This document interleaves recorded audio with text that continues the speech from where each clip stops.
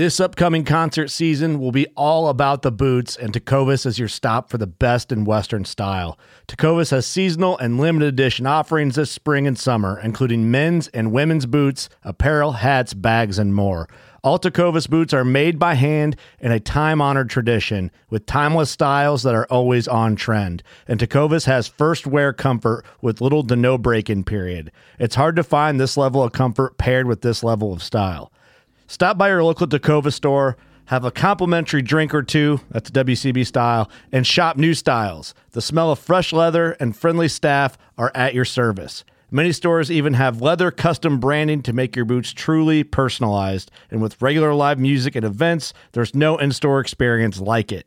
If you can't make it into a store, just visit tecovas.com. That's TECOVAS.com. They offer free shipping on all boots, as well as free returns and exchanges, and ship right to your door. Go to tecovas.com and find your new favorite pair of boots today. Fishing like a local isn't just about catching fish. It's about connecting with the environment and the people who call it home.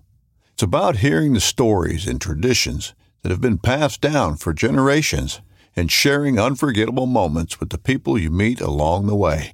Fishing like a local is having an experience that stays with you forever. And with Fishing Booker, you can experience it too, no matter where you are. Discover your next adventure on Fishing Booker.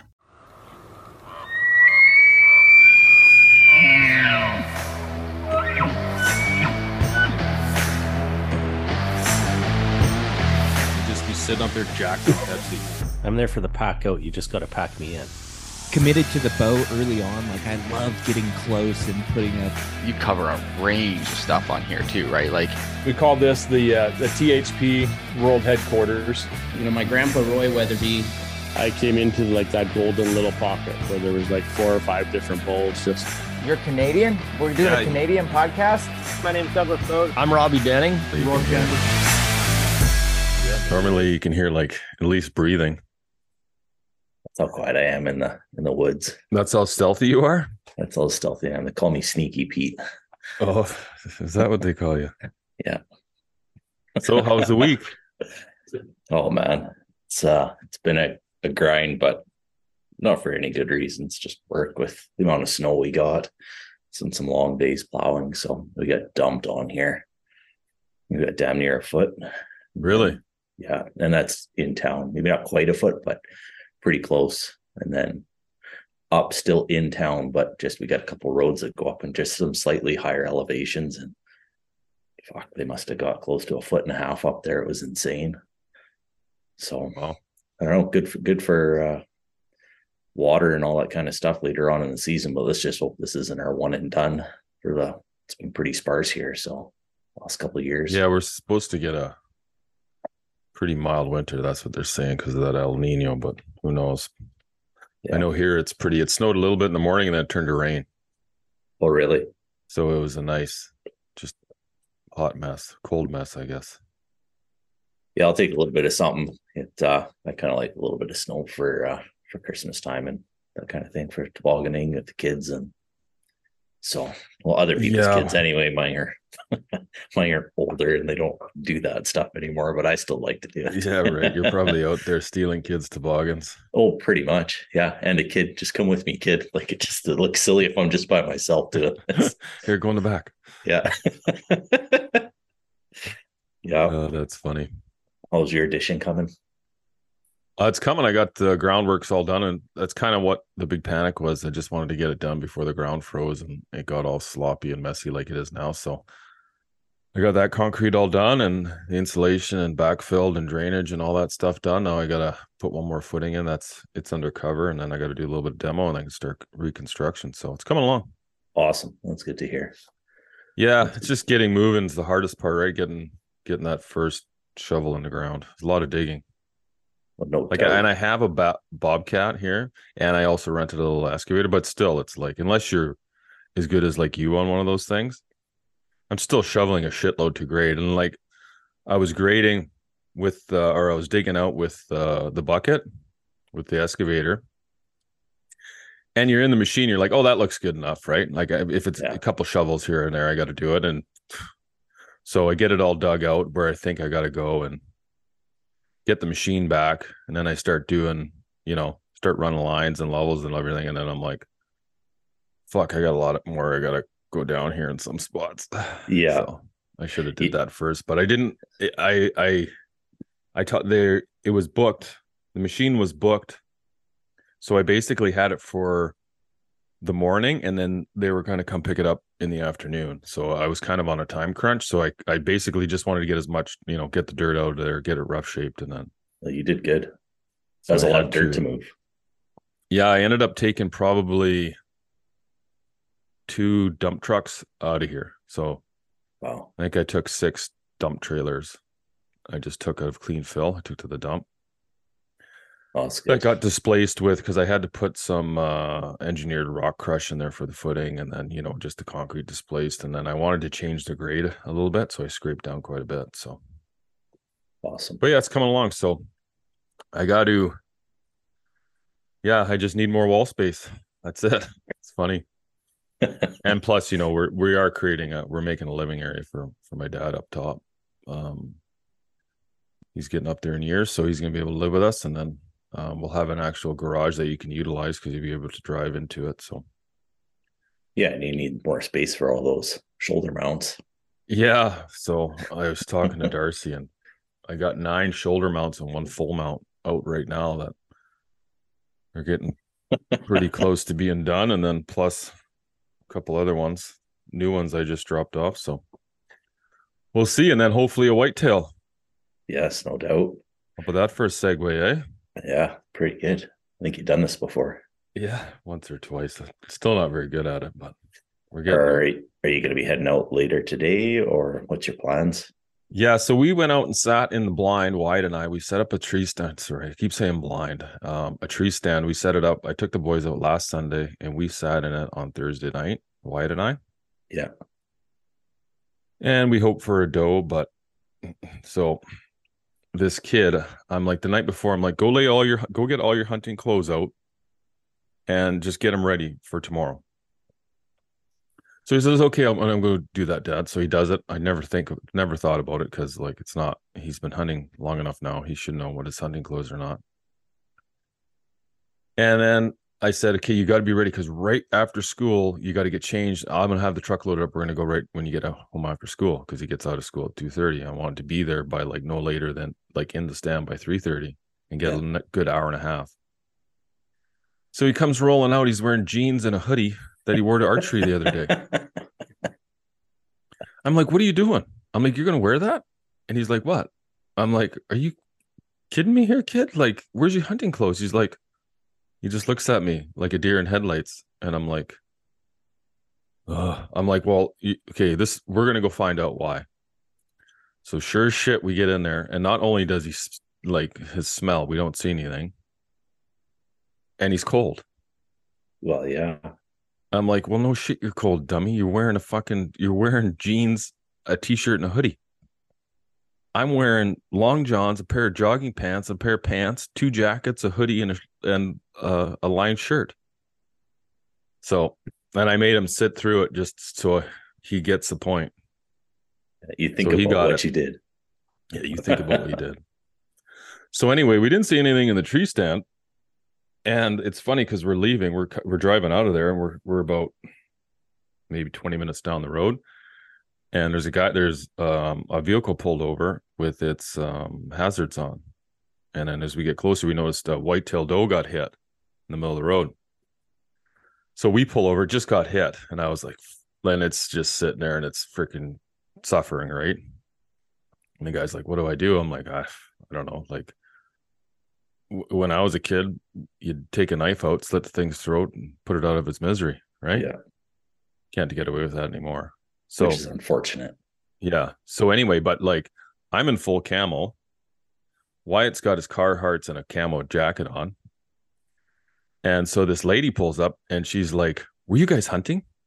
And I was like, yeah, we were. And she's like, she thought we were trying to hunt that deer on the road. And I was like, I'm like, and I'm sitting there talking to the guy. She's like, I can't believe you effing assholes are sitting I'm going to call the cops. And I'm like, yeah, well, he already called the cops. And I think she thought, I don't know what was going through her head, but I think she thought that he called the cops on us for hunting the deer in the middle of the road. And she's like, I can't believe like this is there's people living around here and you idiots are running around hunting. I'm like, hold on. First of all, what do you think's going on here? And she's like, you fucking assholes are sitting around hunting and this fucking poor deer. And I'm like, okay, we were hunting. We're not hunting in the middle of the street. This deer was hit. And like, we're trying to figure out how, if we can help it back to life. And she's like, I don't fucking believe you. Why would you try to help a deer back to life if you're out there trying to kill it? And I'm like, this is completely different. Like, look at this poor thing. It's suffering. When we hunt, we're putting food in our freezer. This thing, we try to make sure it suffers very little. I'm trying to calm her down and explain it to her. But man, she was just livid. Didn't want anything to do with it. Got in the car and left. And Karen. Yeah, it was pretty funny. I was like, what do you think? We're sitting here hunting with my 70,000 or my truck. Like, I'm going to be out hitting deer deliberately. Like, first of all, you got to be pretty skilled to do that. Not to mention, that's a pretty expensive deer. No doubt. Yeah. Unreal. I don't know what it is about people that I don't know if it's an educational thing or like just too many people. Nothing against people that are, born and raised in the city, but I guess maybe if you're not exposed to it as a kid and like grow up with it, you just have these mentalities that are put on, Hollywood movies and all this kind of stuff, guys. I've seen so many movies where they depict hunters and they show, somebody way, way in the back country and they're hauling around a 6-pack of beer, in the movie. And you're just like, how the fuck you getting that beer in there? Yeah. Yeah, it's not happening. Yeah, that's what I'm going to carry a 6-pack of bottled beer when I'm hunting elk. I know I've seen that too.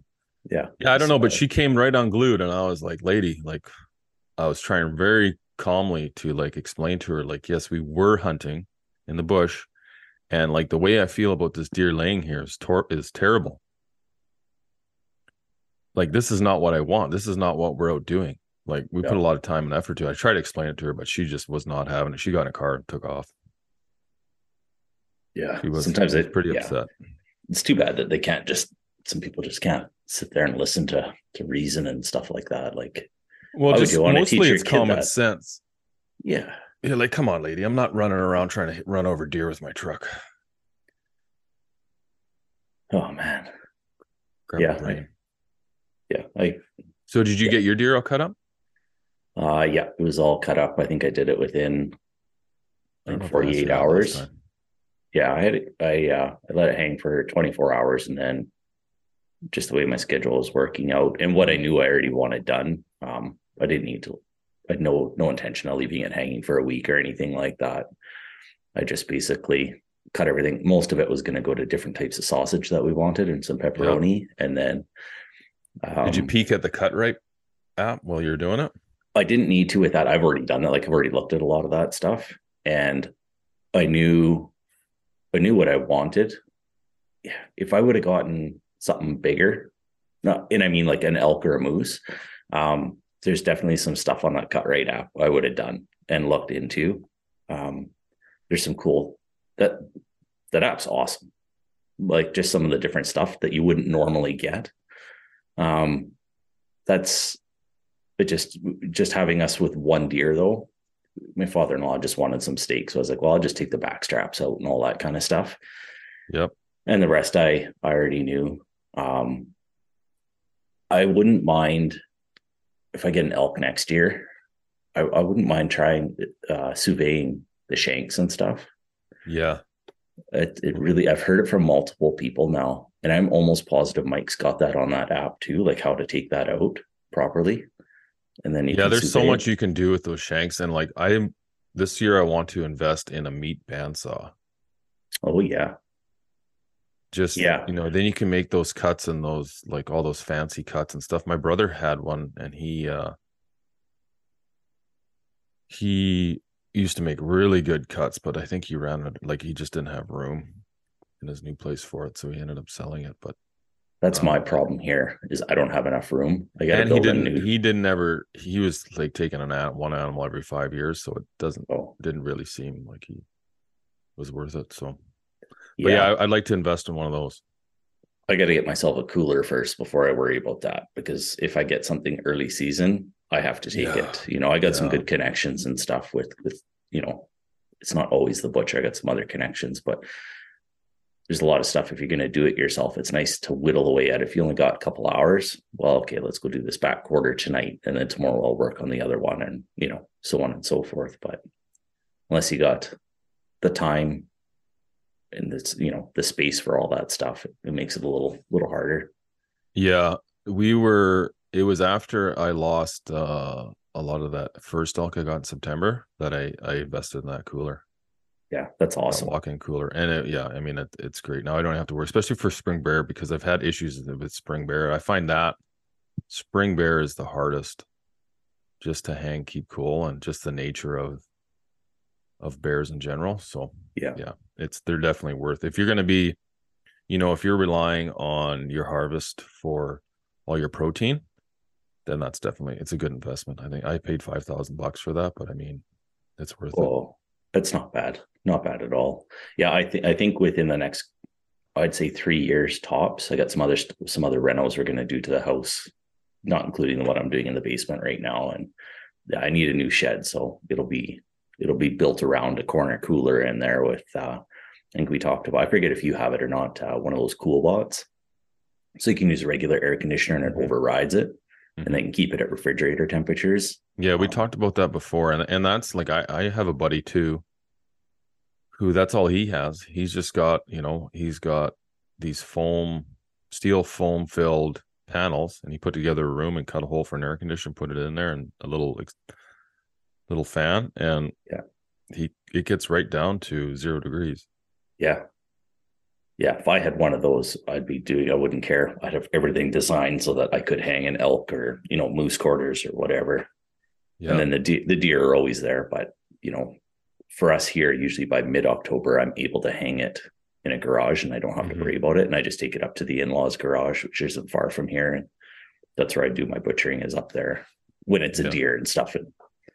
But we'll have to see, I guess. And it in a place like Kelowna, for the size of it and the amount of hunters we have in Region 8 here, there's not a lot of butchers around. And like trying to get when I was calling around, because I was going on that, I had that mule deer hunt planned, and I had a buffalo and an elk hanging in my cooler, because I went on that buffalo hunt. I was home for a day and a half, left on that elk hunt. It was still hanging.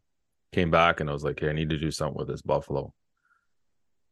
So I called around to see if anybody could get to it. And I was like, I ended up just doing it myself. But I mean, I didn't do a great job. I was kind of a rush job, and I ended up doing both those and an elk. But you know, it is what it is. But it's nice to have that cooler, because it's just one less thing you have to worry about. Did you do anything with the Cutright app, like any of the different cuts for certain meals or anything like that? No, like the elk, I've done so many elk, I didn't really need it. Okay. But like Mike and I were texting back and forth when I was doing the buffalo. Yeah. And, you know, it would have been nice. Like, it's too bad we're not a little closer, because it would have been great to get some of that on video, and then have him where he's able to like show me the cuts just for other people. But I guess I'll just have to get another one. I guess he'll just have to come up here. But, yeah, well, his kid's not far playing hockey, but you know. Oh, that's right too. I forgot about that. Yeah, so I have to. I should talk to that guy. But anyway, let's get into some whitetail stuff. What kind of questions did you get on your Instagram?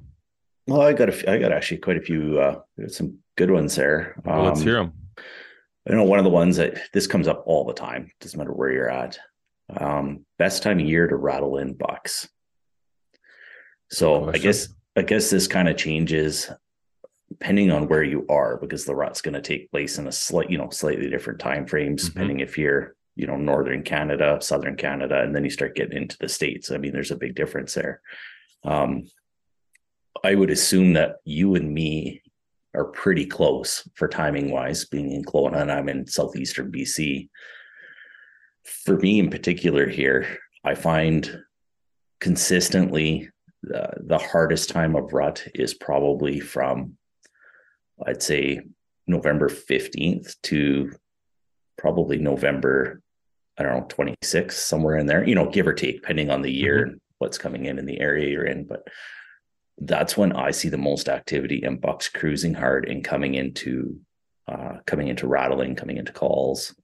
I don't know if you've noticed anything different where you are. We're about 5.5 hours apart, right? Yeah, but I guess as the bird flies, we're not far. No, and I mean, except elevation, you're a little higher than me. Latitude, longitude, we're pretty close. I find about the same. It's usually like second to third week of November that it starts getting really heavy. Now, having said that, I have rattled in bucks as late as December 18th. Okay. Like coming in hard or just like curiosity? Well, a lot of them do come in just because they're curious. If they're in the area and they're close and they hear this rattling, they'll come just peek. But I have had them come in where they're not heavy like the heavy rut, but they'll come walking in. Yeah. December 18th. And I've also, that buck I shot, this buck here, I shot.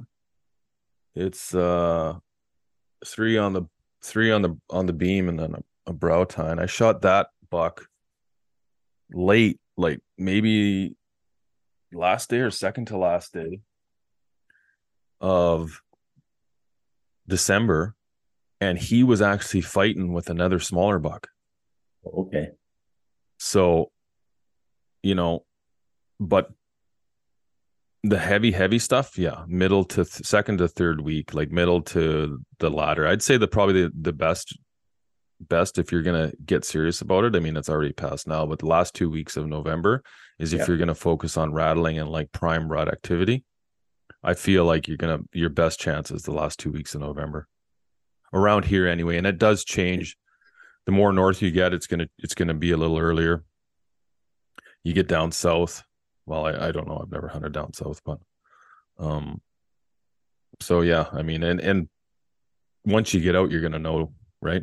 You get into a good spot, mind your wind, start hammering on that, those antlers or rattle bag or whatever you're using. Yeah.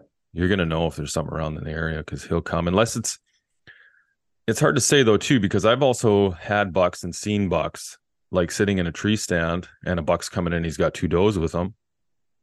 And then you rattle and he'll push those does away. But that's, towards the end of November-ish.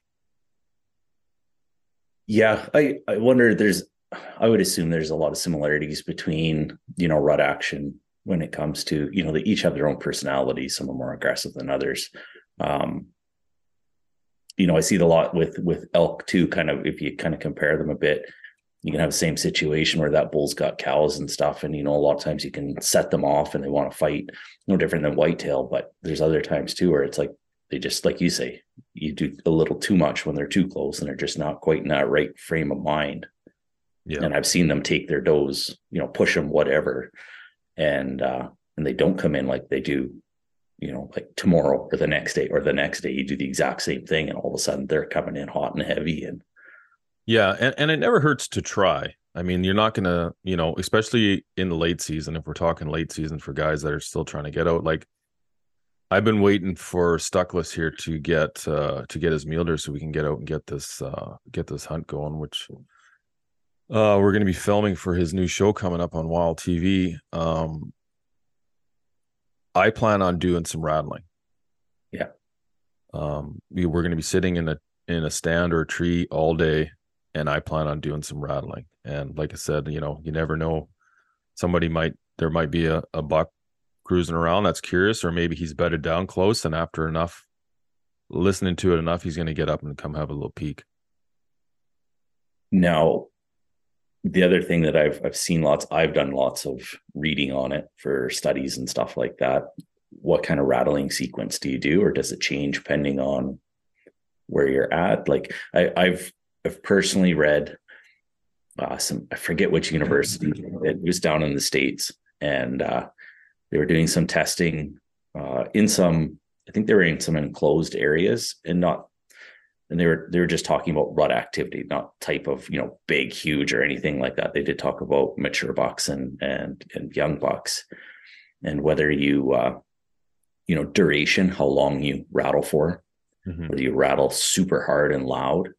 I think it depends on when you're going to rattle. Do you know what I mean? Like, if you're going to rattle like middle of November, I feel you're going to have to, like, then you can just really hammer on those things, and you can really try to imitate those bucks fighting.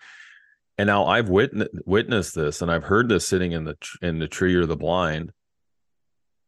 You hear deer, they lock up for a couple minutes, and then they break off. Yeah. Right. And then they'll cruise around, and then 15 minutes later, they'll go at it again for like 30 seconds to a minute, and just like not heavy, like feet dug down, like trying to, impale each other. Yeah. Just like, basically to me, it seems like what they're doing is like, hey, if there's a hot doe around, it's mine. Like, they're just like trying to size each other up. Like, who's the bigger boy? Who's going to get that last hot doe? Yeah. So I think most of it has to do with timing, like the sequence duration in the year. Like if you're earlier, in the rut, you can really go hard and go heavy. And I don't think you can really have to worry about overdoing it as it gets later into the season. I guess our season starts really early, but it gets later into that rut season. You have to peter off a little bit and not be so heavy. And then late season, maybe do it for 30 seconds and then lay off it for, 20 minutes, and then do it again, lay off it for 20 minutes, and just do it enough. So if there is something around, it's going to spark his curiosity enough to come have a look. That's usually how often I do mine. And same thing, like most of my luck is like we just talked about, mid to third week in November. And I've had them come in pretty hot and heavy, but that's laying on them quite a bit. But yeah, I've never done them any more than once every 15 minutes would be the earliest, but I'm usually like 3 times in an hour. And just, and whether I throw in some calls in between there too, whether it's some doe bleats or bucks grunting and going around. And that'd be the type of grunting that I've heard versus some videos and stuff that I've seen. Man, I don't know if there's a set language, so to speak, or if everyone is just doing different things. I don't know about you, but I've heard some really long grunts and just short ones too, like kind of like the one that I shot as it's working its way down just this year. But I think you can just kind of put your own personality into it, really. I don't know if there's I mean, I guarantee you, if you go down and talk to some of those guys down in the Midwest, or sorry, mid USA, they're gonna, those guys, they're born and raised on whitetails. They're gonna know everything there is about them. I'm sure if we ask some of them, they might know. But I mean, in my experience, and it all depends too, is like if the weather's like it is now, which is shitty, right? It's been warm, dry, no moisture, no snow, no cold weather, tons of nocturnal bucks going on, probably lots of nocturnal breeding.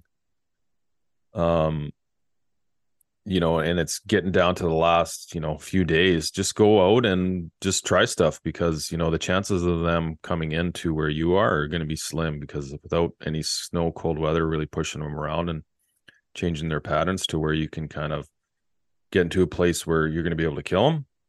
I mean, just throw out a Hail Mary. It never hurts to try, right? You're going to know if it works, it works. If it doesn't, it doesn't. Do you ever try anything? Like, do you have a game plan or anything for if you're in an area, like let's say where you guys got your stands and stuff, and you got a couple nice bucks that are running nocturnal, is there anything in particular that you like to do to kind of hone in on? Did you say running somewhere, or running? Well, just running through the area, right. I do have areas with a lot of good, like, not Boone and Crockett, but I'm talking, probably, 4 or 5 point on the brow or off the brow tine. And then like, good, I'd say 140, 150, all nocturnal. Now, with no snow, and like luckily enough where I am, you can run bait, but I find when it's this warm and there's no snow on the ground, they're not really hitting those baits very often as much as they are if there's 6 inches of snow on the ground. And if they have accessible food, they're going to come right to it. Yeah. Right.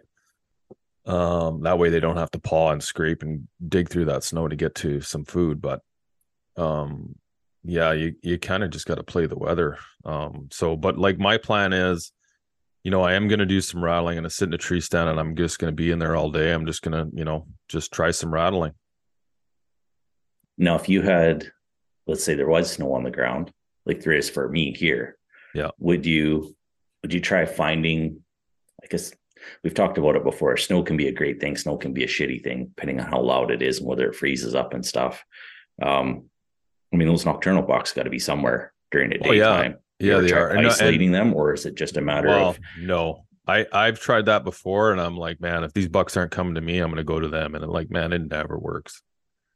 They are for a reason. They're in there. They're in where they are, and they just don't want to come out. So like, if there is snow on the ground, what I'll do is I'll have trail cameras up, and if I see a buck that I want to go after on one of those trail cameras, I'll basically use that. I'll just put some bait out and I will sit on it for days until, and then hopefully it gets, if you do get a cold snap or you get a day of heavy snow, you'll find, like I find anyway, those bucks get up, they start moving around a bit. Or if like the weather really changes, those first couple days they're moving around. Yeah. So, and it's just like, it's basically just it's just a waiting game. You got to get in there and just hunt all possible hours of hunting you can. Yeah. And then just hope that he's going to come out. And like, that's every whitetail's worst nightmare is nocturnal bucks, right? But like, I've seen them. I have very little pictures of bucks throughout the day this year. Oh, really? Yeah. Some of my one target buck there, actually the one that I just posted on Instagram there, those pictures there, the time was off a little bit on the camera there, but that thing there was within an hour, maybe not even, of daylight. So to me, depending on where that guy was, I'd be really interested. And this winter, I'm hoping he still made it. If another lucky hunter got him, great. Congratulations to them. But I'd like to set, kind of go in there with snowshoes and look for some big track and kind of see if I can figure out, the patterns and stuff that those guys go for next year, and just kind of learn and be like, okay, if he's coming from, I got to find out where point A is, where he's coming from. Because if he's coming through this one camera just after dark, he's moving in the daytime through the bush somewhere. And it's like, okay, where do I got to get to? And not necessarily track him down in a bed or anything per se, because it's a long ways in there. It's a lot of noise, but where can I potentially set up and wait where it's daytime hours, where he is going to come through? And that's how I like to do it. I'm always looking presently for the animals, but I'm always looking for those beat down trails, depending on the time of year. And it's like, okay, for next year, I'm going to learn something for next year, this year, while I'm trying to hunt these guys and make a better play and come in on a different area, learn the winds, the whole 9 yards. Yeah. Like, speaking of these nocturnal bucks, so like I've got trail camera pictures on my phone here, and like you look at this one buck on this spot I'm at, 2:31 a.m. There's no snow on the ground. 2:31 a.m. He's there. 2:39 same day. Next day, 5:45 a.m. He's there. Next day, 4:25 a.m. Still no snow on the ground. Second day, 2:29 a.m. Okay, and then it snowed that day, that night. 7:29 a.m. the next day, he's sitting there. So it's pretty close to daytime there. It is daytime. You can see the light. You can see the light in the background. Yeah, and he's, but it's snowing, right? And so that snow overnight just changed his pattern a little bit. But then that snow melted, and then he went back to his regular routine. Now I'm looking at these pictures: 1:30, 12:30, 4:30.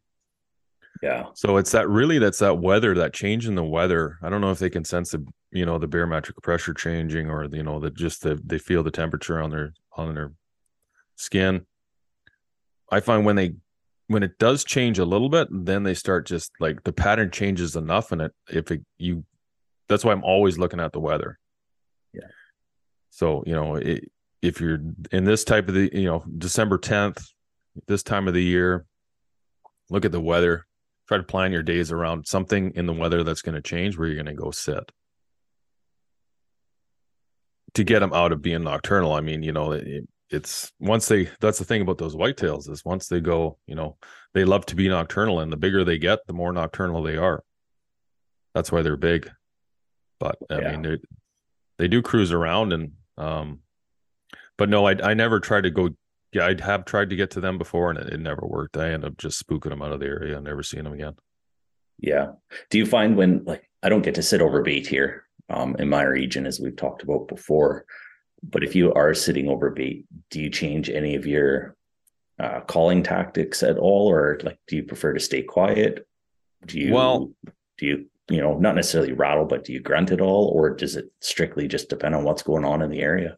It kind of just depends on what I'm like the weather. So if there's no weather, like if there's food everywhere, yep.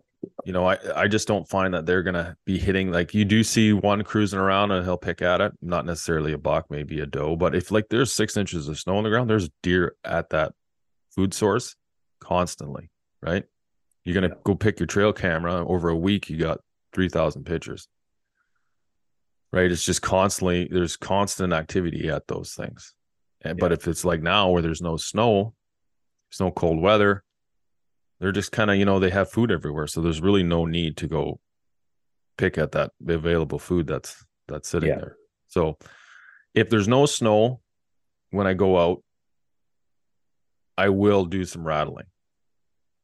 If there's snow on the ground and there's activity at those baits constantly, I'm just going to sit and just wait and be patient, just be quiet. Yeah. And then it's basically just a waiting game. Right. So, and then you're just, again, like I just praying for cold weather, and I kind of base my trip, my day, my hunt, whenever I'm going to go, like if it's coming up and it's going to be a colder, like I'm looking at it and be like, okay, wow, the temperature between yesterday and today and tomorrow, it's dropping 7 degrees. I'm going to go hunting that next day. Yeah. So it all depends. And it's not, it's never a given either, right? Like I've sat in those blinds lots on those cold days and nothing's come out. But I find when it's really cold, and we're talking really cold, those deer don't stay bedded down for very long.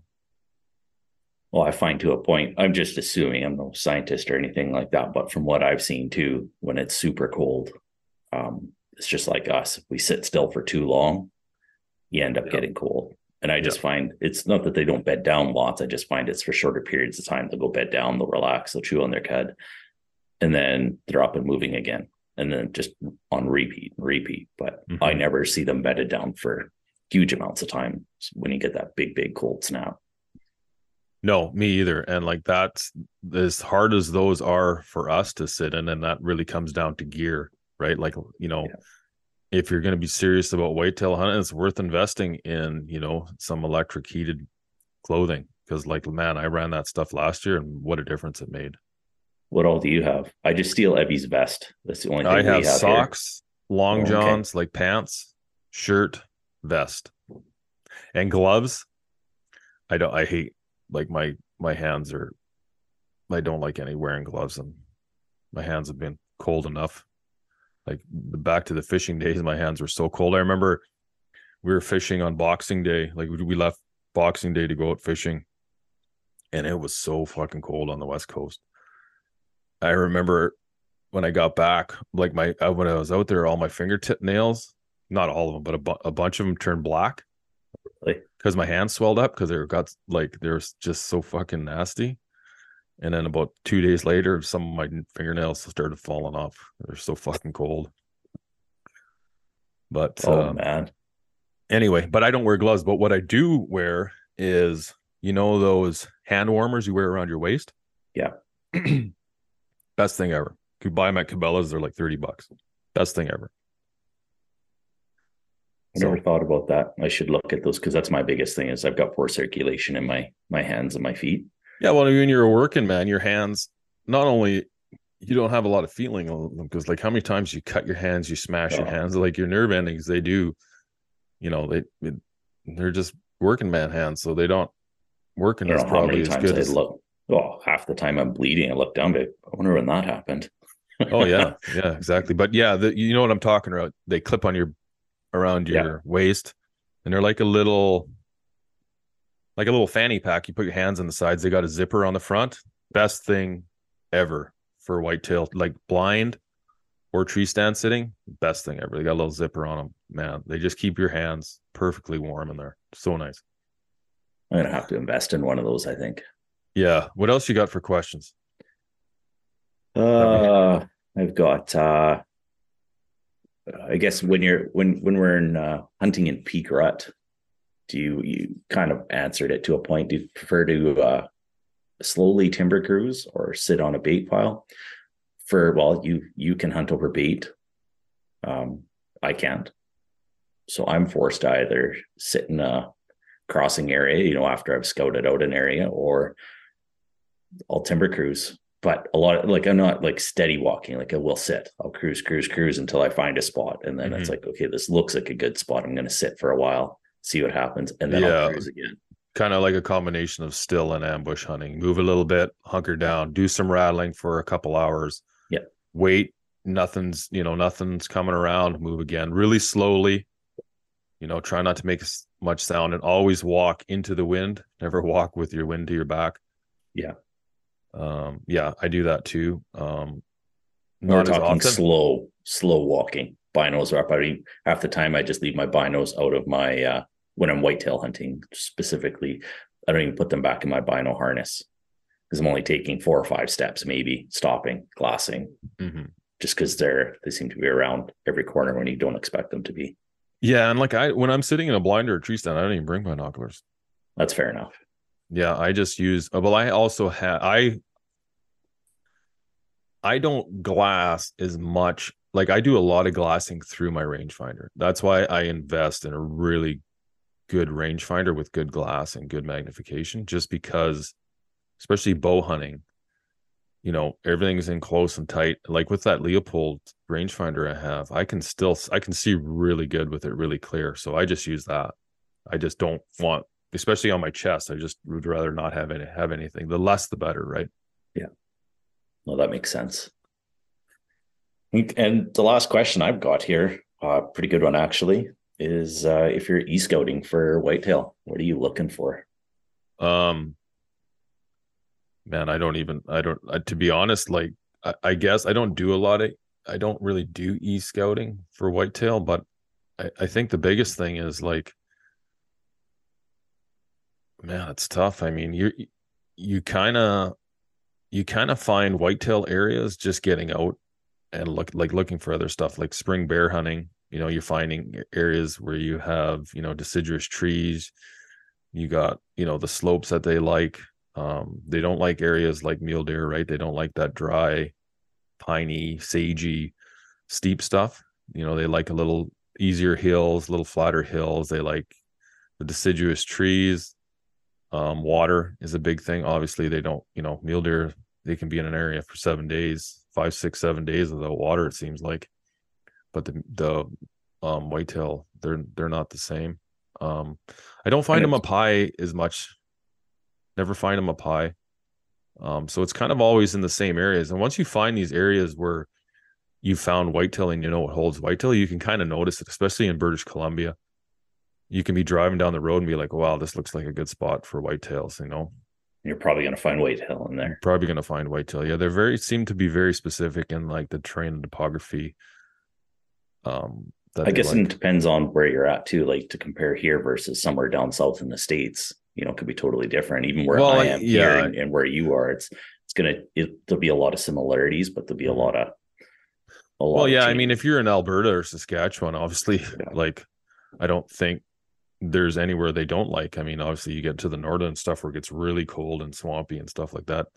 in Saskatchewan, and then in Alberta it gets back into, you know, a little higher elevation and more mountainous regions. But down, you know, the southern parts, man, I just like, they're everywhere, right? I don't really feel like there is. If I'm going into a new area here, like if I'm trying to find my plan B, C, D, E, F, you know, just trying to scout out some new areas. Around here, I'll particularly look for cut blocks, and it's not that I'm hunting the cut blocks themselves; it's I'm hunting the tree lines. Because either, regardless whether they're in those cut blocks feeding at night or whatever, it doesn't matter to me. I just want to find the trails, and I find a lot of rub lines from the bucks, you know, just inside of those cut blocks a lot.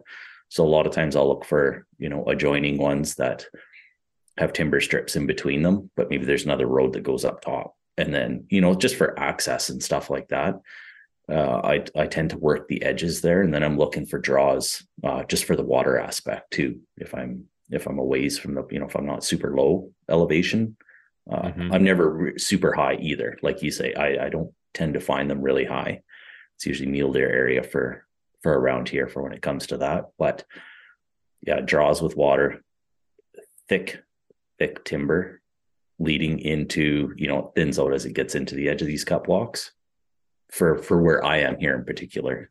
And then if you get into the wetlands, there's deer in the wetlands everywhere here, but they're freaking hard to hunt down there. I can tell you, there's big bucks go down there. Good luck. And if you can't, I'm going to go hunt them. And then you get down there and you realize that thick shit that they're in and how noisy it is down in there.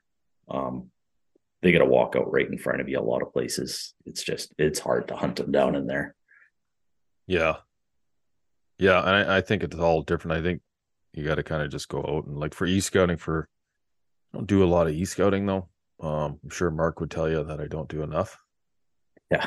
But I hunt specific areas I hunt, and I know those areas so well, and they've just always produced, right? So it's like, if it ain't broke, don't fix it. But I think if I was going into a new area and I was looking at some maps, I would just look for, like, especially, you know, in British Columbia, low grade mountains with some deciduous trees and water. Yeah. I got a few questions on my Instagram here. I was looking at, we got talking about rubs and scrapes there, and I found a lot of scrapes, a lot of rubs this year because the ground was exposed. And like rubs and scrapes, not always, like, they could just be, you know, a tree can be falling down and there could be a one branch hanging off it, and sure as shit, right, you look at the ground, it's all scraped up, and then, you know, that was a rub, or that was a scrape, right? And I found a lot more scrapes this year, and I was looking for them a lot more than I have in the past. But I found a lot of scrapes, and I put trail cameras on there, and they're always like different bucks coming there just to check it out. So are they using on those scrapes? Are they rubbing their foreheads on that little branch that's hanging over or something like that, like a licking branch? Yeah. So like this one area found, this tree had fallen down, just say for instance, this tree had fallen down and there was a branch sticking out of it, or just one branch hanging down off the tree, and there was some exposed, like something had been rubbing on the dirt, and I go up and you can smell it, right? You can actually smell it on there, and you look down and yep, they're pawing at the ground, and they're putting their scent on it. So they'll go up and they'll rub their mouth on it, and right, they'll get, you know, their scent glands on their antlers, they'll rub those on it. And so I put a trail camera there, and sure as shit, one buck always coming back, other bucks coming to take a sniff. A couple of bucks would go and they'd put their scent on there, right? And then you'd see some does come around and they'd sniff the shit out of it. Yeah. You know, and then this one area 100 yards away, I found another one, a real big one. And you can tell that this one has been used over and over throughout the years. Okay. Like it's a lot deeper, a lot bigger. I didn't stick a trail camera on that because I stuck it on the one behind, but it's in the same area. So I imagine that there's a lot of whitetail activity in this area. So, you know, they're those bucks. Yeah. They come check out those scrapes, I think, constantly. And I started making a lot of mock scrapes this year, and they work, man. They definitely work. And like, you know, my brother, he's a big whitetail hunter, and he does a lot. He does guiding for Whitetails, Jim. So, I talked to him about it, kind of picked his brain on just like scrapes and mock scrapes and stuff like that. And he kind of helped me along the way. And yeah, they definitely work. It's a good tool to have. And I find they're definitely, bucks are coming back to check their scrapes, and other bucks are checking other buck scrapes as well. I found I did one. I've been posting a lot of videos off it, but I've got one set up in one area, and the elk like it just as much, if not more, really, than the whitetail, which was a total shocker to me. I set it up specifically for whitetail just to see, because I'd heard about them. I was like, well, I'll try making one. And it was unreal. Like, it works so good. The only disappointing thing is, again, and I don't know if it's province wide or if it's just my region again, is I can't put those drippers on it, because you can get drippers that hang off your mock. You hang them right above, like if you're hanging a stick down off like a suspended rope or something like that. When it gets colder out, you have your scent inside it, and then as it warms up, it allows the dripper to drip. So it tends to theoretically bring the bucks in, because the fresher scent is during the warmer times, which is theoretically during the daytime. And bucks, you can slowly start to get them to come in, not always, but enough during the daylight hours by using them. But we're not allowed to use them here in Region 4. What the fuck is going on in Region 4? I don't know. Why don't they just shut the deer hunting down if they don't like you guys getting any? I don't know. I've talked to a couple CEOs about it, and they're just like that. Actually, they don't believe it was the intended purpose for like the way that it's written in the regs, but they're like, the way that it's written in the regs, it just ended up covering that aspect by accident. Because it's not that you can't use scent. It's you can't use any permanent. It's something along the lines of you can't use any permanent affixed, chemical or bait or anything like that. Well, what I do is I'll when I'm making a mock scrape, so I'll find a spot where looks like there's been deer activity, and then just slightly off of that, I'll go and I'll rub the ground with my boot, kick up all that fresh dirt. Yeah. The tree, but it's got to have something hanging down like a licking branch directly above it. So then I'll do that, and I'll take my mock scrape scent, and I'll take the branch. And if it doesn't already have some of that old man's beard on it, I'll take some old man's beard, wrap it around that thing, trying to touch the branch as least amount as possible. Yeah. Wrap it around so it's almost like a sponge. Take the bottle and like jam the stick inside the bottle. Yeah. And then just pull the bottle away, and then it'll drip. And then I just pour a little bit on the ground as well. And then I back out. And it seems to be working. Yeah, that's good. Yeah. And that's stuff that you can't do that in Region 4 too. You just can't leave anything there that's going to drip. Yeah, so, I find if you're leaving, like, I think not leaving human things in the bush is the best. Yes. So I got a question here, but we kind of just already talked about how often do they come by a well-used rub tree with a fresh scrape? Well, depending on the type of year, I think, during pre-rut, I think it's going to be a lot more. But like I said, I have found those rubs recently, and there is still deer coming to check them out, but there's no snow on the ground. So I think that's kind of plays a big picture, or a big part of it as well, is if, it's buried in 6 inches of snow, they're not going to utilize it as much. So another question here, what determines if you're going to hunt in a blind area? Weather, wind. So I think they're asking what determines whether you're going to hunt in a blind. Is it weather, wind? For me, it's neither. My blind is already set up. I do have multiple blinds. So the wind switches all day, and I'm in there all day. So I don't really pay too much attention to weather or wind.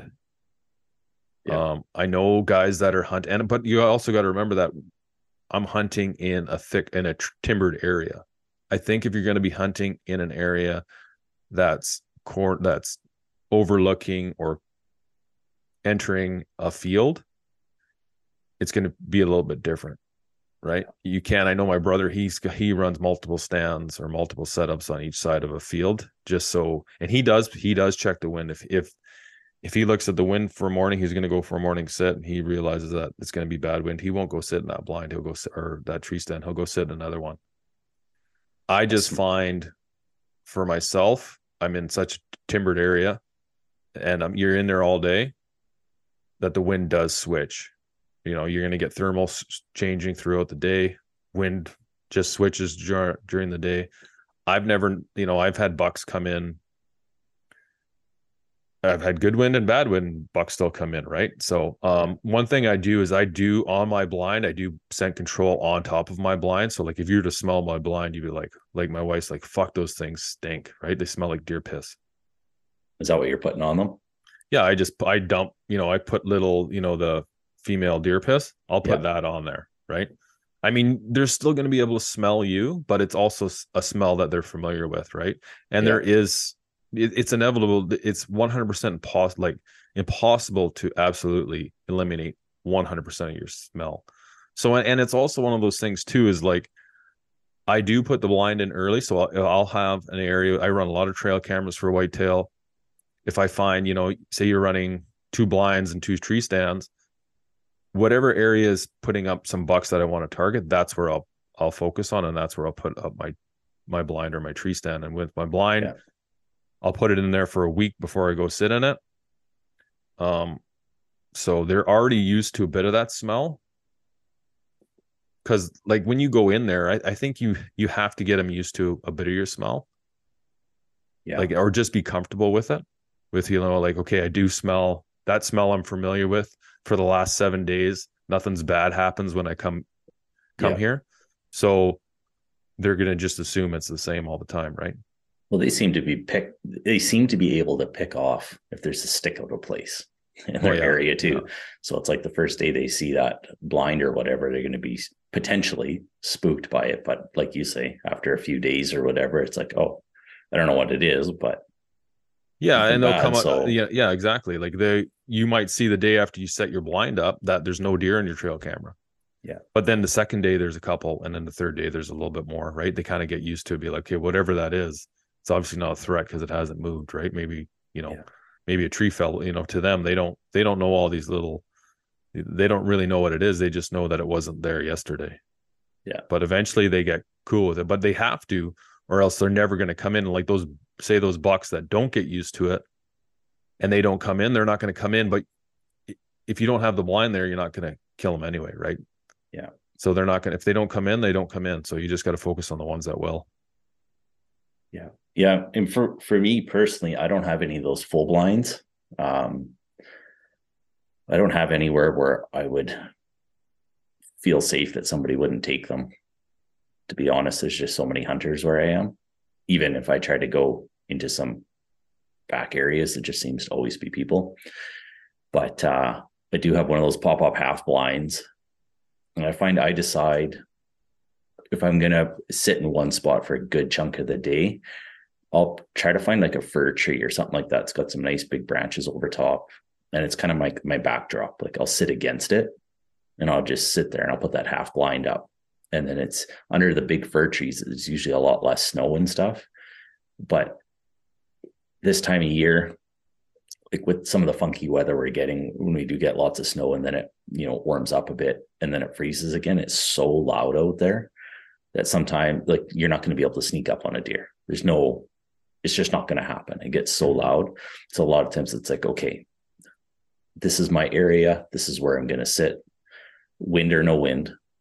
I might change my ridge, which side I sit on for that time period, but I'm not going to be up moving around consistently throughout the day. Cause like you say, the winds do change so much, but I will try to, if it's blowing hard from the south, well, I'm going to go to the north end, more or less, of that ridge, avoid it as much as possible. And I'm just going to sit and wait there. Yeah. And I see you're carrying that around with you. So you have that ability. Whereas if you already have a blind set up in an area, you're pretty much, if the wind's bad that day, you can't pick up that blind and move it to the other side or move it around in there, because it takes, a week, 10 days for those deer to get used to that blind being in the position it's in. But like I said, you already have a bit of your smell on there. So if there is unfavorable wind, they're going to be somewhat used to your smell. So if you're sitting in it, they're like, you know what? Something doesn't smell great, but I'm familiar with that smell. It smelled like that for the last couple of days. So like there is a part of me that is like, well, I do try to mask scent, but not entirely. Whereas I still want a bit of my smell. So they get used to a bit of human scent on you. So they do feel comfortable coming in to the area where you want to kill them, because if they're completely afraid of your smell 100%, you're not going to be able to, I mean, you can control it 100%, but sitting in the blind, it's so tough, right? Especially, like I said, if you're in there for 8-9 hours, that wind, thermals are going to change throughout the day. Wind's going to swirl. It's going to be it's going to be really, really hard to completely eliminate it. So I accept the fact that I'm not going to be able to control it 100%. I'm okay with the deer smelling a bit of me, because then they get used to it over time. Yeah. Do you use, since you have permanent, well, so to speak, permanent blind setup, do you ever use any of those like Mr. Buddy heaters or anything like that for those cold days? I have used them, and it hasn't made any difference. I've used those in a blind, and I've had deer come in, and I've killed deer. I don't use them anymore just because I don't like packing them in and out. Yeah, that's fair. Now I invested in a heated suit, so much better. And the nice thing about that heated suit is you're not wearing a bunch of layers. Now, the thing is, wearing a bunch of layers is fine if you're holding a gun, but when you're sitting down, drawing back with your bow, you have a lot of puffiness that's going to affect, it's going to push against your string. It's going to change your string angle on your peep sight, the way you're looking through your sight. All those things come into play. And even having a thick face mask, like a wool face mask, it's going to mess up your anchor. So, I run very little. I try to, the heated suit's great for bow hunting. It's thin, sleek. I don't have to wear a bunch of layers. Still keeps me warm. I mean, I'm still cold, but it keeps me warm enough where, I don't have to really layer up or carry one of those buddy heaters. Those buddy heaters, they do work, but I mean, your blind is already open anyway. Yeah. So it does let a lot of heat out. And I don't like carrying those things around. They're the shits to carry around. Yeah. Scent control. I think we just talked about that, eh? Like, play the wind. Like if you're still hunting or doing what you're doing, then you can play the wind. Now I do have different areas set up, but again, like if I'm going in there all day, I'm not going to be like, the wind's doing this, I'm going to go into that area. I'm just not going to worry about it. Does rattling work in the late season? Yes, it does. Like I said, I've rattled in bucks, late season, December 18th. I've heard them. No, not December, like late in the season, December 18th. That one day was when I heard those bucks, sparring around. So yeah, late season rattling does work, I think. And they also have a second rut. So, I mean, it's a good tool to utilize, especially if you're in an area where you can't bait. It's not an option. I mean, you're going to be sitting in a tree stand. You got to do something. Plus it helps you from going bonkers sitting in that blind or that tree stand for 8-9 hours a day. Is if you can keep yourself busy a little bit, it breaks up the monotony of sitting in that tree stand. I've done a lot of sitting for elk and stuff in a tree stand, depending on the time of year. And I've done a little bit for whitetail. Boring. Yeah, super boring. I mean, it can be exciting when they come in.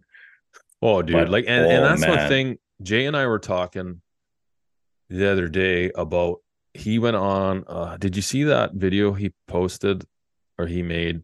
So he went to Saskatchewan. We're talking about Jay Nickel, Mindful Hunter. And did you see that video he posted of his release pulling out he was shooting the white and the glue let go?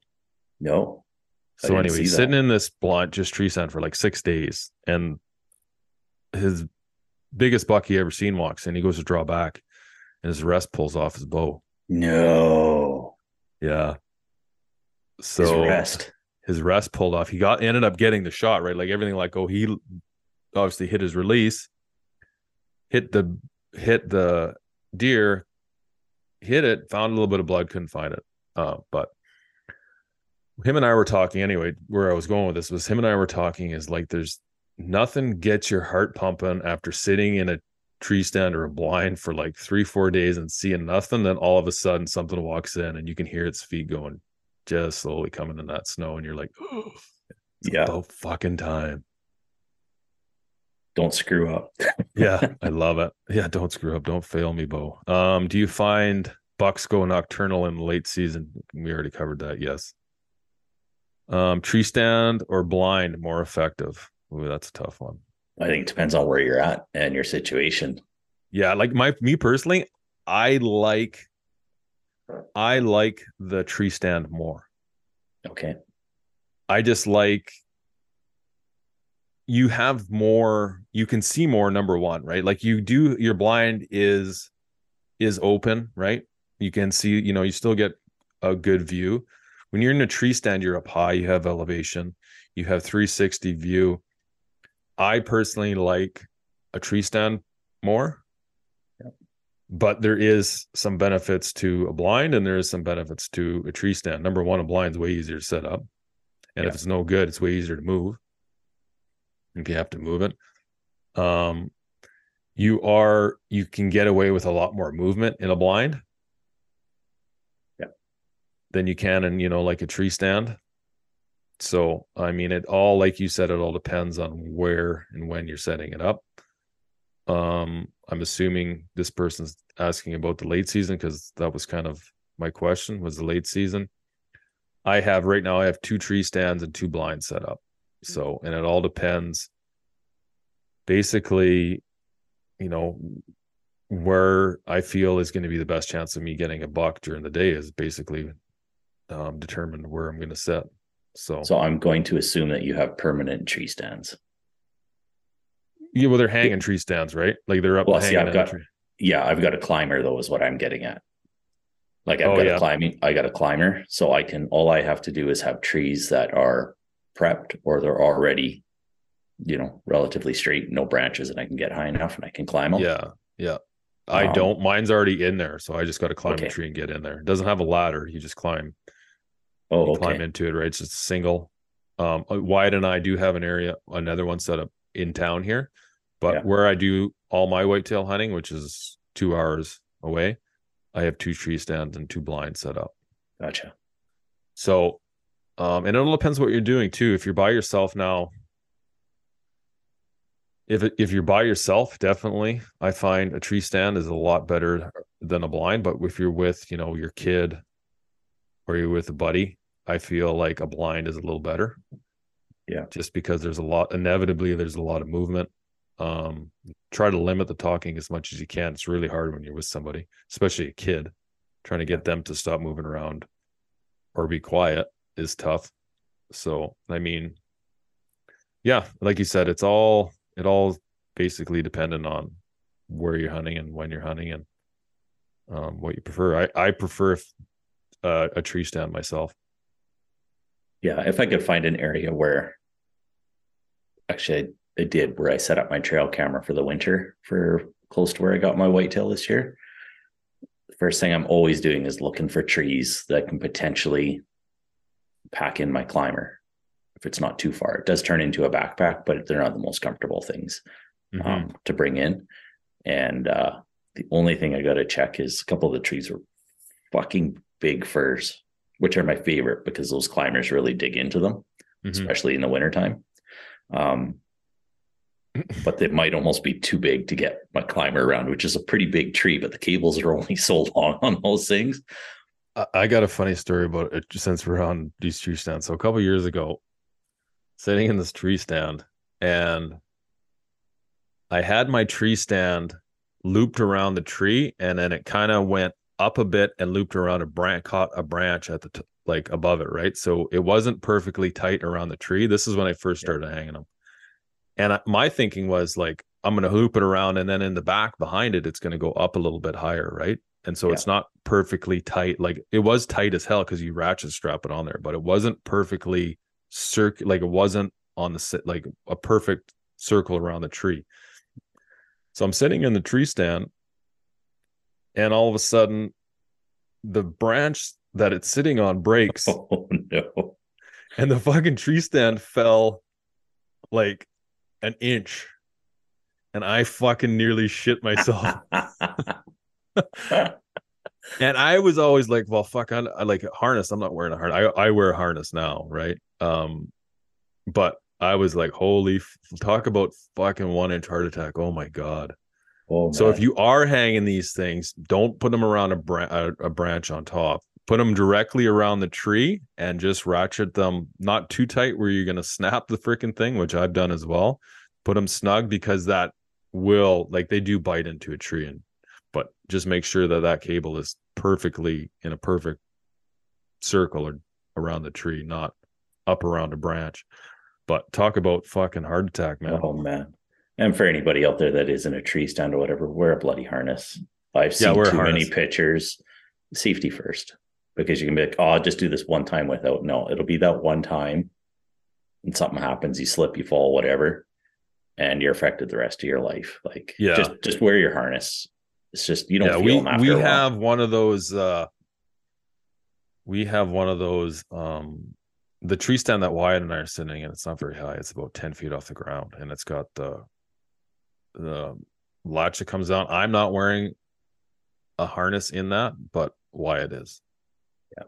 But I'm 10 feet off the ground, and like, if I fall, like, if it starts to come down, as long as the kid's okay, I mean, I'm pretty confident 10 feet, I'll be okay. Famous last words, but we'll see. He's got the harness anyway, not me. So I put it on him. Yeah. Yeah, I've always got mine. I'm scared of heights anyway. So when I'm by myself, I like, especially you're by yourself, you got to wear it. And like, one other thing I do is I always carry my Garmin with me, and I stick it in my pocket. Like, I don't carry a backpack in there. I try to keep as light as possible, but I have my Garmin that has the SOS on it. I always carry that all the time, and people should too. Even if you go and check in trail cameras, you should carry it, because fuck, man, you never know, roll an ankle or. Yeah, I've always got mine on my bino harness. Yeah. So it's right there by my chest. I don't have to reach for it or anything. Yeah. Well, especially when you get to your age, you got to start thinking your body's going to break down. You're the old fart in this conversation, not me. How to stay awake in a blind. Holy fuck. That's tough. You have to almost, like, I remember it does get easier the longer you do it. And you just have to trust that if you can sit there as long as you can, and always think there's a deer coming around the corner, but it's tough. It's tough to stay awake. Like, I've fallen asleep in a blind before, and you wake up, you're like, holy fuck. It's funny.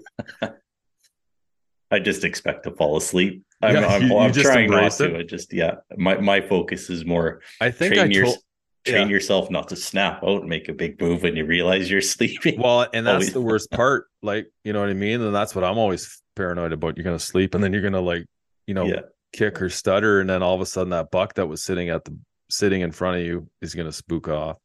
But I've also done too is, like, I've put, after you sit in a blind for, you're getting on those days, I've put, like, listen to audiobooks and just put one in my ear and just had it really low, just so you can hear someone talking, to kind of, that's a good idea. Keep your focus on something. I've done that. I don't do it anymore, but I have done it. Now I'm always just like, that fucking buck's 5 minutes away, and just keep thinking of that. And every 5 minutes I have to reset my thing and be like, hey, he's right there. He's coming in. Eating and drinking food in a blind. I don't do either. No. Because I got one that goes into that. It's not a question I got, but I've seen it come up a lot of times. What are your favorite snacks to bring? Oh, yeah. I don't do either. No. I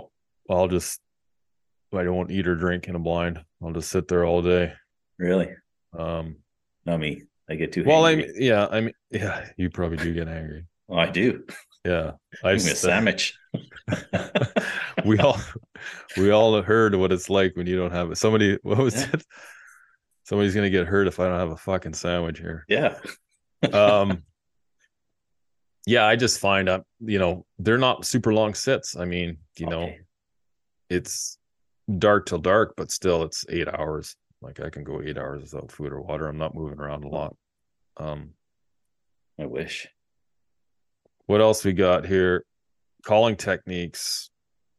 Rattling. I don't really do a lot of bleat or grunts. I've never really found they work. Maybe a stop a deer from moving, Yeah, I'll do them. But I mean, rattling to me is the best one. Do their patterns change in the late season? Yes. I mean, this year, because of the crappy weather, I have had very little daytime bucks show up on cameras. So there's really not a huge change in the daytime activity or in the early season, or I shouldn't say early season because our early season is like September 1st, which is ridiculous. I don't see rut activity. I didn't see a change in the rut activity from this year to where I'm seeing now pretty much. I'm still, when there was that, the biggest thing that I'm finding shifts their pattern is weather. Yeah. So again, focusing on looking at the weather, fingers crossed, hopefully you're going to get some good weather, get some cold, get some good snowfall, and you'll find those bucks, especially the cold, or you get cold and snow. They're going to just be up cruising around. They don't want to be bedded down, covered in snow. They like to move around. And it's just, it's when it's that cold, even for the deer, they are able to regulate their body temperature a lot better than us, but still they do get cold. And the more you move around, the less cold. And if there is any hardcore whitetail hunters out there, care if you're Alberta, BC states, and you have some tips for calling, like when it comes to grunt, maybe you guys do understand the language a little more where you're at. Shoot us a message on our, Instagram. Well, mostly on Instagram or whatever, Facebook, whatever. I'd be curious if there's a little more to it, depending on the time of year, especially, pre-rut, during the rut, post-rut, if there's a little bit of language stuff there. Yeah, or even if you're not experienced, learning. and just it's good to hear what worked for people in the past. Yeah, it's good to always good to learn something new. And last question I had was how to hunt nocturnal bucks. I think we kind of covered that. Wait for what, it just all depends on the year, the weather, the snow. And like I said earlier, getting this late in the game, it's December 12th. There's 10 days left, hunting left. I'm going out, leaving here Wednesday. I'm going to be gone hunting 4 days. So hopefully we can get it done in those 4 days. I've kind of been just sitting and waiting for our buddy Ashley to get. Today's actually the last day for mule deer hunting, and I haven't had a message from his inReach saying that buck down. So he is fucking stressed out. I'll tell you that much. Oh, I don't doubt that. He's probably going to listen to this and be like, what the fuck? Oh man. I've had my fingers crossed from been messaging him, wishing him good luck, and oh man. Yeah. And he's just, when it comes down to the wire. Well, and when you're filming, everything is a lot harder, right? And a lot of it is self-filming. He does have a camera guy with him, but when you're even taking pictures, even setting those fucking things up, I had that camera set up in my tree stand, and once it's set up, it's fine. But just carrying it around, I'm like, fuck, I don't want to do this. Yeah. I know what's going on. I don't care. I don't care if anybody else sees it. It's cool for a few shots here and there. And then when you look at the rest of the 99.9% of your season, you don't want to carry it around. I love taking photos, all that kind of stuff. Even by the season I've had, I was so mentally exhausted. I took a couple quick pictures and that was it. And it was just like, I'm fucking done. I just want out of I never want out of the woods, but I want out of the woods. I want to rake. I want to sleep in one day. It's just, so yeah. I slept in today. It was funny. I was like, I got up, I was going to go do a workout, and then the dogs wanted out early this morning. And so I waited for the dogs to come back in. And then I went back to bed, and then my alarm went off at 4:00, and I turned it off and went back to sleep. I woke up at 6. I was like, oh, perfect. Nice. Podcast time, coffee and podcast. Absolutely. I could do my workout now, I guess. But we are going to sit in the tree stand tonight, try to get Wyatt his first ever deer with his bow. So he's pretty stoked about that. It's awesome. I'm going to be looking forward to that text. Deer down. Yeah. Yeah. So he can shoot either sex right now. So that's awesome. It doesn't really matter. So we can here too. I don't know. Is it different in your region for adults or just non-youth, I guess you should say? No, his For the whitetail, it was he could shoot a doe from October 10th to November 30th, but then it moves to either sex. December 1st, it moves back to either sex. That's so right. You can shoot a doe or a buck. Yeah. So I mean, it all depends. If you're fine with shooting does, which is shoot whatever you want. I don't shoot does. I mean, nothing that I wouldn't shoot a doe if I didn't have a freezer full of meat. I definitely would shoot a doe, and that's a huge conversation for another time. Shooting does. I mean, you look at those guys down in the States, and they say if you want a lot of bucks, you got to shoot does. Well, I guess when they got that many, I think Alberta's kind of the same thing too, right? Like they hand out so many tags, and it's to manage, kind of keep that. I'm assuming it's to manage the buck to doe ratio. Yeah, and there's breeding, right? If there's it's really high concentration of does to bucks, the breeding gets thrown off. Yeah. So the bucks aren't breeding properly. There's a whole lot of science to it. We should get somebody on and kind of get to the bottom of it. I mean, obviously there's lots of other stuff out there that covers it, but it's good. It'd be good to for myself to have someone with science-based knowledge, not just personal opinion. Yeah, it's nice to get away from that every once in a while. Because and the funny thing is, no matter what, people have the opinion. They have it regardless, right? It doesn't matter who's telling them or showing them the science or proving the science. They're going to believe what they want to believe. Yeah, no, absolutely. So, I know some people, they're just like dead against it. The more does you have, the more deer you'll have. Well, if the does aren't getting bred, what fucking good is it? They're getting bred too late too, because they got missed. Then now you run into the whole thing with now you got a and it's more small fawn coming into the next winter. And if you have an area where there's a lot of fawns, there's a lot, and predators know that, you're going to have a lot of predators, right? And the predators are going to stick around, and they're going to, a fawn's good for a meal. Yeah. But then it's going to be targeted other thing, the rest of the deer as well. So there's a lot to it. We won't get into it now. Okay, everybody out there chasing deer, I guess, good luck. Yes, stay warm, Pete, stay I'd say safe. good luck to you, but you're done. I'm done. Now I'm just working on my reno. And this morning when I came down to set up the computer for our show, standing in the corner of the basement, and I was like, oh yeah, I got about 10 yards there. I can shoot across from corner to corner.